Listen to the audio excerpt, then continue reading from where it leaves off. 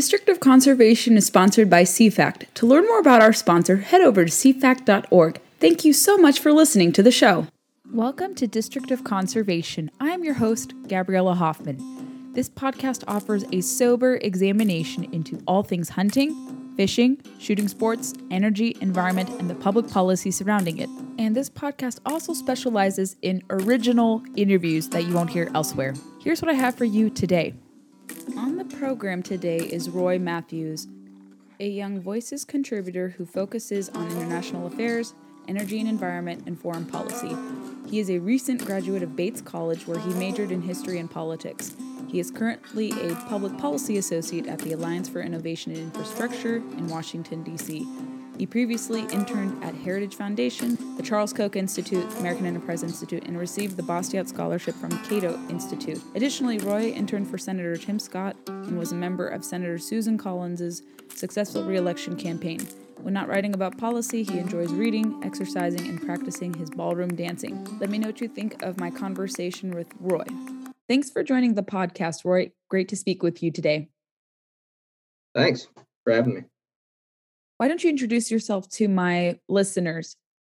All right, so I'm Roy Matthews. I'm a contributor for Young Voices. I started around January, policy associate at the Alliance for Innovation in Infrastructure, which is a think tank that likes to foster innovative solutions to climate, transportation, energy, and infrastructure-related public policy issues. And we produce content, papers, educational materials for everyone from professors and policymakers to industry leaders and the general public. Have you always had an interest in this niche area, or did it kind of come to you randomly? What sparked your interest in energy and environment? Well, I love the outdoors. Growing up in South Carolina, I used to always go hike around Congaree National Park, which was about 10 minutes from my high school. So I've always loved the outdoors, loved fishing, going out to the coastline in South Carolina. But as I grew older and realized that, paying for utilities and filling my car with gas, a lot of this energy stuff is actually pretty important, especially amongst the shortage and high gas prices that we're experiencing now. So I kind of grew into it, but I've always been sort of outdoor oriented. I love going outside and love protecting the environment. I like to make sure that everything's nice and clean, but I also recognize that, we need gas to burn or sun to harness to power our homes. That's called a balanced use approach. And definitely, I think more Americans are coming to grips with adhering to that principle that you don't need to sacrifice one versus the other.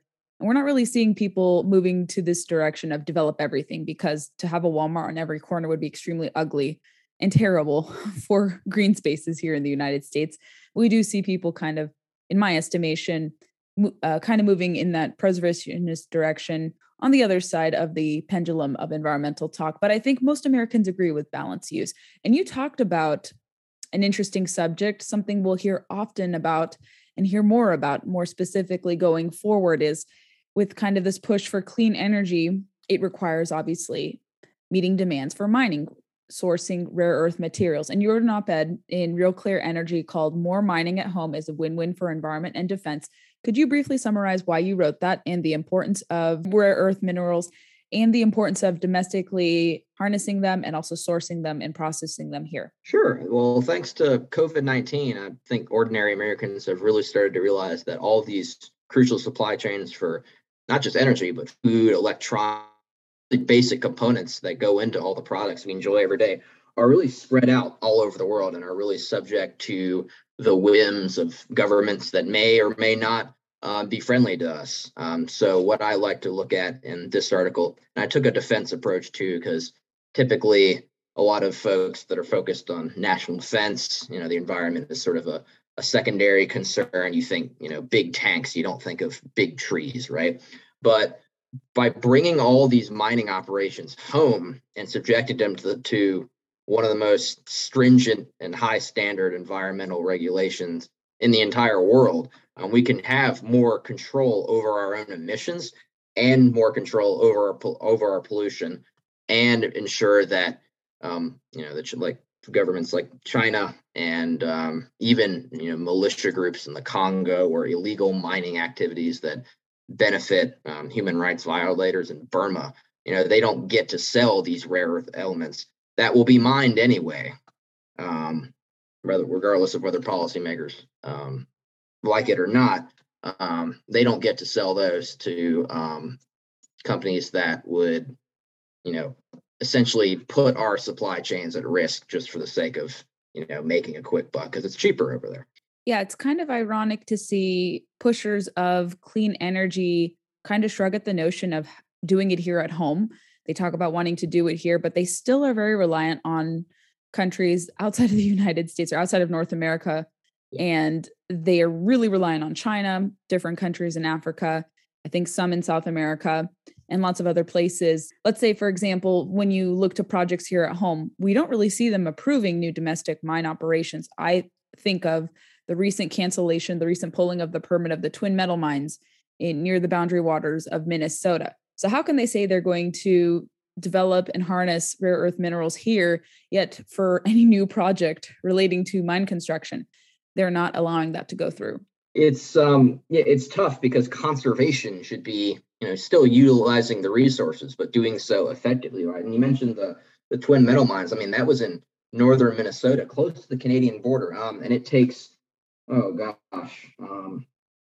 maybe 20% more time to open up a mine in Canada, known for being a free market haven. But even the Canadians are starting to open rare earth element mines, and I think they're building I believe they're building a processing plant, which is the international market for processing plants, I think, is 80% controlled by the Chinese and is headquartered in China. All the factories are basically essentially subject to the Chinese government's whims, and the Canadians are hopping on the rare earth element train, and they're doing so by having extremely high environmental regulations and pollution standards that these companies meet. And these companies are able to open these mines and really just profit off of actually employing people in Canada and keeping those jobs in Canada. Whereas the U.S., we have this sort of, I call it a culture of litigation, where if we want to open a mine or an industrial park, we have the classic NIMBY problem, not in my backyard, where people will sue and then it'll spend decades in court. And a lot of investors and a lot of mining operators, they need a good amount of startup time to actually recoup their investment when you open a mine. And they just don't really want to go through with that. So it's cheaper to take it to get your minerals from the DRC, where suspected child labor is going on, than have to deal with, millions and millions of dollars in attorney's fees in the United States. So, and I'll know this is a bit long-winded, but these elements also have a dual use purpose. So most of the technology that these minerals make up, magnets or certain metals or oxide, are also used in defense systems for communications, for night vision goggles, for all these different gadgets and gizmos for the U.S. military. And so if there was a conflict or that China wanted to squeeze our defense industrial supply, they would be able to do that relatively easily, and there would be nothing we could really do about it. So it's concerning from an environmental standpoint, but also from a defense standpoint. And that's where I think a lot of this bipartisan support can actually come together. You have, defense hawks can work with, climate change warriors. It's not opposite ends of the spectrum. That's an interesting look into that. We'll see what happens with rare earth minerals going forward. But you also had an article that appeared similarly in Real Clear Energy recently. You just had something published this week, and you're talking about renewable natural gas, something I've actually heard about done in states like Missouri. Could you talk about that technology and what the gist of that article is? Yeah. So, my dad growing up worked a lot in agriculture. So I was subjected to lots of conversations about, how many pigs there are in certain states and how there are some, animals outnumber some people in some U.S. states, which is pretty amazing. But all of these animals, be it pigs, beef, whatever, they produce a lot of waste, and a lot of that waste emits this gas methane, which is much, much worse for the environment and the ozone layer than your traditional CO2. But methane actually burns a lot cleaner than a lot of typical natural gas. So what I discovered through just, throwing some information together from different agricultural companies and different studies, is that a lot of these farms, either in Utah, North Carolina, Virginia, actually encase essentially pig toilets or runoff ponds where a lot of waste goes in these filters that can gather up the methane that is emitted when all the bacteria in the waste breaks down. And these have been powering, they've been powering 3,000 homes in Utah. They've been powering 2,500 farms and homes in Virginia. And this is free money that's essentially sitting there, or free energy also that's essentially sitting there, because you can save on transportation costs because you'd have to truck in gas from outside, which would cost a lot of these farms money, when you can really just go out in your backyard, hook up a filter, and really start pumping your own energy out of your own farm animals for free. So I think it's a very good way for rural communities to both save on energy costs and also slash methane emissions, which are a problem in and of itself in this country. In terms of its viability, what percentage does it account for electricity in different states? Have you seen estimates? Like, is it insignificant? Is it starting to kind of occupy more on the electricity grid? I don't think I've seen it really accounted for like coal or biofuels or solar or wind. So is it starting to be used more? It's starting to be used more. It's still very small. The biggest project I'd say is Purdue, the large pork processing company in North Carolina, has partnered with a number of farms out there to hook up these methane filters and really take the methane out of the environment and also clean up the agricultural facilities where these pigs are processed. And most of that is used to run the farms and facilities itself. So you don't necessarily have to hook up to the power grid. You can still do that as a backup option in case you need to, do maintenance on the filters or whatever. But it's not a very widely used energy source, mainly because it's mostly focused in rural areas. You need a lot of land for beef, pork, chicken to roam, and it takes a while for them to grow, and all that time they're producing waste. So it's mostly focused in rural areas. But if this were to be scaled up, you could have, large cities utilizing some of this resources. And also, I should mention that for more urban areas, this biogas is also emitted from human waste. So water treatment plants, wastewater treatment plants, and all these different facilities can also utilize this gas, if you will, while meeting some of their electrical needs as well. In Philadelphia, there's already biogas facilities being used, being harnessed from wastewater treatment plants, and that meets 85% of its electrical requirements, it being the treatment plants themselves. So these have become self-sustaining facilities, which is less emissions for the environment and more efficiency and autonomy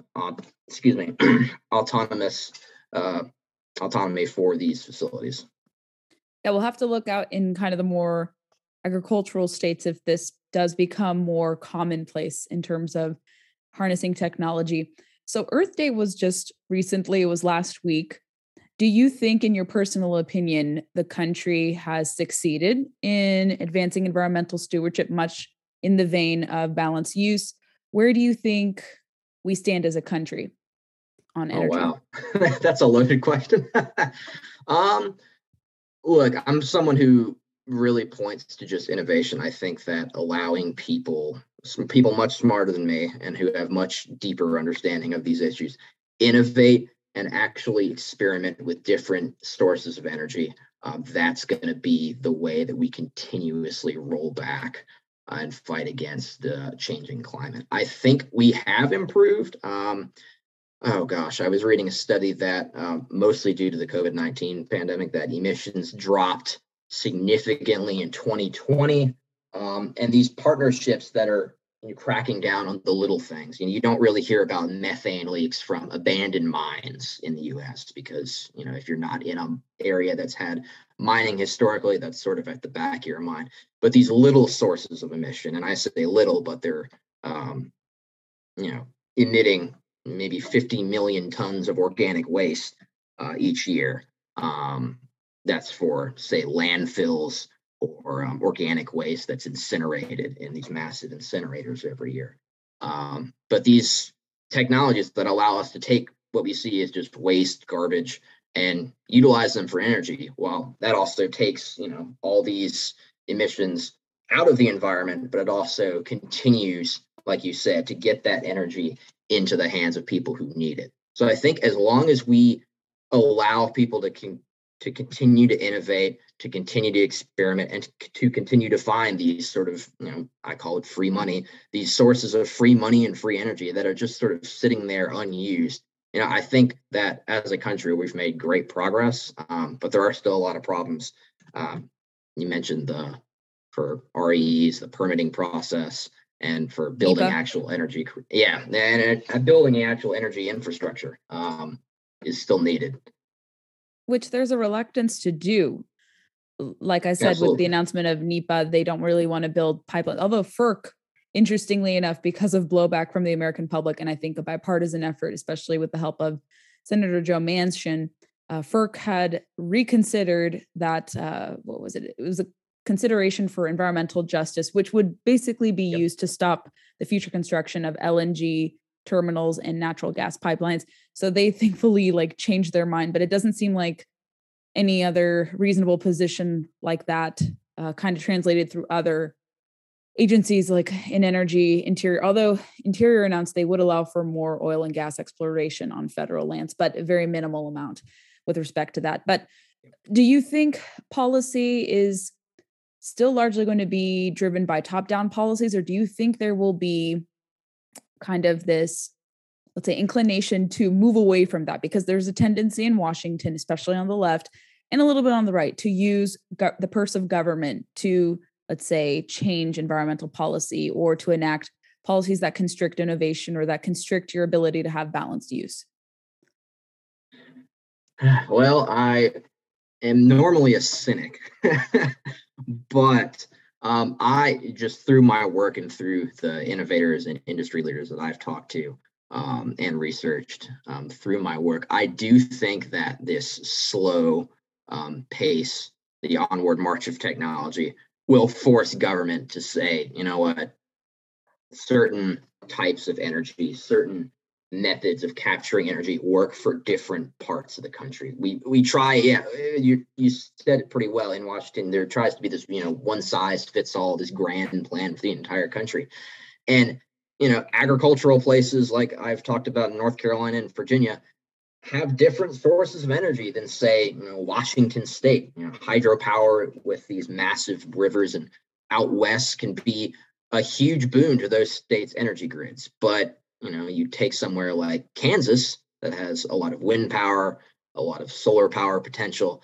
That is more, it just works better for those people since those are the resources that they have available. So I really think that just the onward pace of technology, we've heard a lot of developments about lithium ion battery potential and efficiency with those technologies. Technology will force change whether the politicians like it or not. And it can be scary, but I think that's where we're headed right now. In terms of a more general energy policy, something I believe and something that I think makes sense is you can have an all of the above energy policy, because a one size fits all approach, according to state by state kind of needs and demands and availability of natural resources and certain energy forms, you can't apply the same standard across all states. Absolutely. Like here in Virginia, we still are very reliant on natural gas. We also are, I think our second largest producer of electricity is nuclear, which does not get talked about, although more people are starting to warm up to nuclear, which is great. And actually a lot of information about nuclear's danger is starting to be debunked. I had heard something about Chernobyl, that while it was very bad, some of the people coming out now are saying that some of the effects, not so much radiation, but some of the impact of that may have been used to kind of scare people away from nuclear more so. So that was interesting to hear recently. How come the federal government does not recognize that states have different demands, different electricity sources that can't be universally applied? Well, I guess that has to do with the sort of not ramshackle, but the sort of state-driven policies that really, I mean, they look after their energy grid because, those are their constituents and that's, their problem. I mean, you mentioned nuclear. My home state of South Carolina gets a large amount of its energy also for nuclear. And, just going back to, what states have what resources available. North Dakota pumps more oil now than, gosh, some oil producing states in the Middle East. So for them, natural gas it's there, it's cheap, it's efficient, it gets the job done. Whereas a state like South Carolina are I believe 30% of the state GDP not GDP, budget comes from tourism and taxes levied on the coast. So we don't want, say, offshore drilling. Right, that's a sensitive topic. Yeah. But for South Carolina, nuclear has worked. We get a lot of sunlight, so there are some solar farms out there. But for states like Arizona, where it's all desert, you have concentrated solar power, which are those massive towers and large amounts of mirrors that focus the sunlight to really get a strong amount of solar power in a confined area. That could be a massive boon to that state's energy grid. I think I can't speak for most politicians because I'm not one. But the tendency to have these, grand plans and these massive bills that almost nobody reads. I've tried to read, and I would be working on many weekends if I tried to read it. That seek to, have this sort of, New Deal-esque bigness, I want to say, largesse. I think is just a product of our history. We look to the New Deal as this transformative time, both for American government and for the American economy. But some of these issues are just so big that it's up to many of the states who know their energy grid and know their needs better than the federal government that they're going to need to take the lead on that. And just one last thing for Texas, when the natural gas infrastructure froze during that winter storm a couple of years back in 2021, I believe. The state of Texas launched reforms. They weatherproofing their infrastructure. They're acknowledging the fact that the climate's changing, and in order to secure our energy grid and to make sure that something like that doesn't happen again, we need to weatherproof and reform our energy grid, and that's what they're doing. So it's going to be some trial and error, and it's going to be states knowing what they need to do, not necessarily what the politicians in Washington know or think they know. Something that's been coming out more so, and I've kind of observed this over the years, but it seems like alarmist rhetoric emanating from a lot of climate activists is starting to tune out people, the American public, including those spanning all kind of political beliefs. There's someone I follow, he's a meteorologist, a climatologist, Ryan Maui, and he was talking about how there's kind of this call among people in the profession to steer away from using really, really charged rhetoric. Do you think that kind of this doomism that you often hear turns off people from wanting to enact, let's say, emissions reducing policies, things that are practical? Do you see that kind of rhetoric turning people off more? I think so, in my opinion. I've seen that, and it tunes people away from caring about the environment, especially when they're starting to pay more in money for energy costs.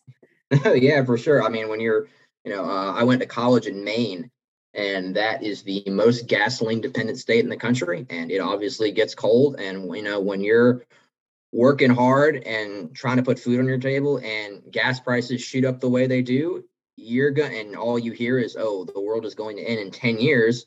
You're saying, well, that's nice, but, I've got to make rent this month. So a lot of the sort of just alarmism, I've read the studies from the 70s, 80s, 90s, when they were saying that the world was going to end 10 years back then. And, we're still here. But initially, when I was getting into policy, that sort of alarmism, really turned me off to the issue.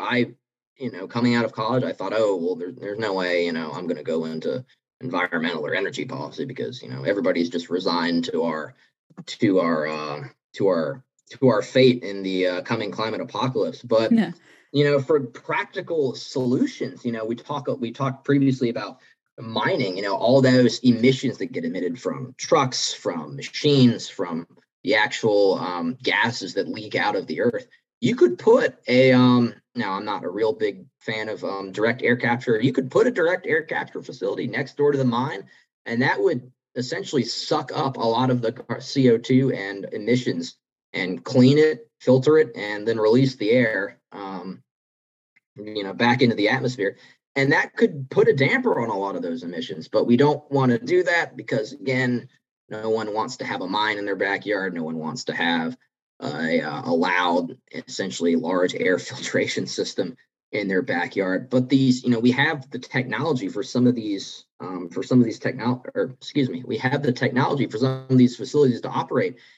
And for whatever reason, be it pork barrel politics or just classic NIMBY cynicism, we don't really want to do it. So it's there. I think eventually you're going to see that people are going to our state officials are going to make the decisions, whether the citizenry likes it or not, which I don't really like. But something's got to give eventually. And I think we'll see some innovations that really start pushing people towards, we've got to save our environment and secure our energy grid. So that's where that's going.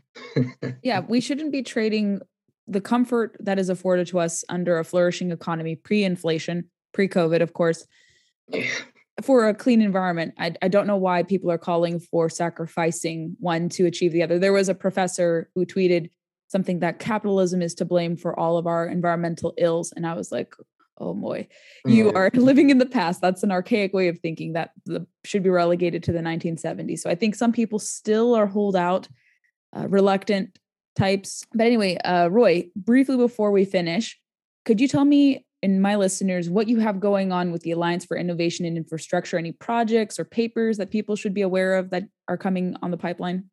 Absolutely. So we're looking at a rail safety proposal by the FRA that would mandate crew sizes. We're looking, we're not taking industry or the union side. We're just looking at the data, which is what we do, and seeing, will this have a massive impact on rail safety?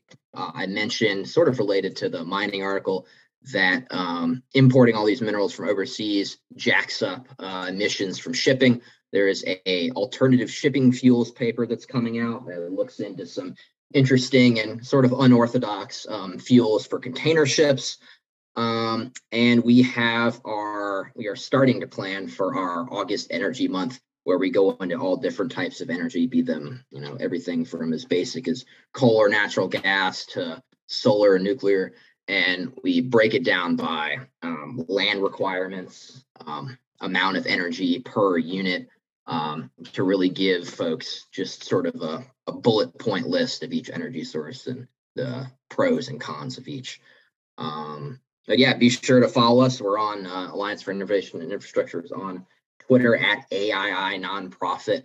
We also have a LinkedIn, and if you go to our website at aii.org and sign up for our newsletter, you get a monthly newsletter with all our energy, environment, transportation, and infrastructure information. How can listeners connect with you personally? Do you have social media, or you want to defer them to your Young Voices profile?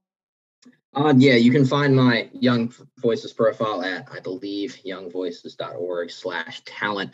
I am on Twitter at yaboyroy98 with an underscore between yaboy and Roy. I made that when I was about 15, and I have not been able to change the name, so apologies for that. And you can look me up on LinkedIn for all the articles I publish about everything from energy to international affairs. Wonderful. Thank you, Roy, for coming on to share about your articles, your thoughts on trending energy and environment topics, and wish you success in everything. And it was good to meet you finally a few weeks ago. Yeah, good to meet you too. I'll hopefully run into you soon. Thanks. Thanks for listening to this episode of District of Conservation. We hope you enjoyed it. Make sure you're following the podcast on your preferred player. We recommend Apple because that's where the largest share of our listenership hails from. And you can also find us on Spotify and dozens of other platforms. Make sure you're following us on Facebook, Instagram, and Twitter to never miss a beat nor a guest announcement. And please, please, please go leave us some reviews on Apple and Spotify. Those help us go a long way in seeing how far we can go and measure our progress. So we really appreciate that. If you enjoy this podcast, please share the word with your friends. Share links to individual episodes and to the podcast. Want to appear on the podcast? Have an interesting story to tell? I'm all ears. Shoot me a message and we'll do our best to process your request.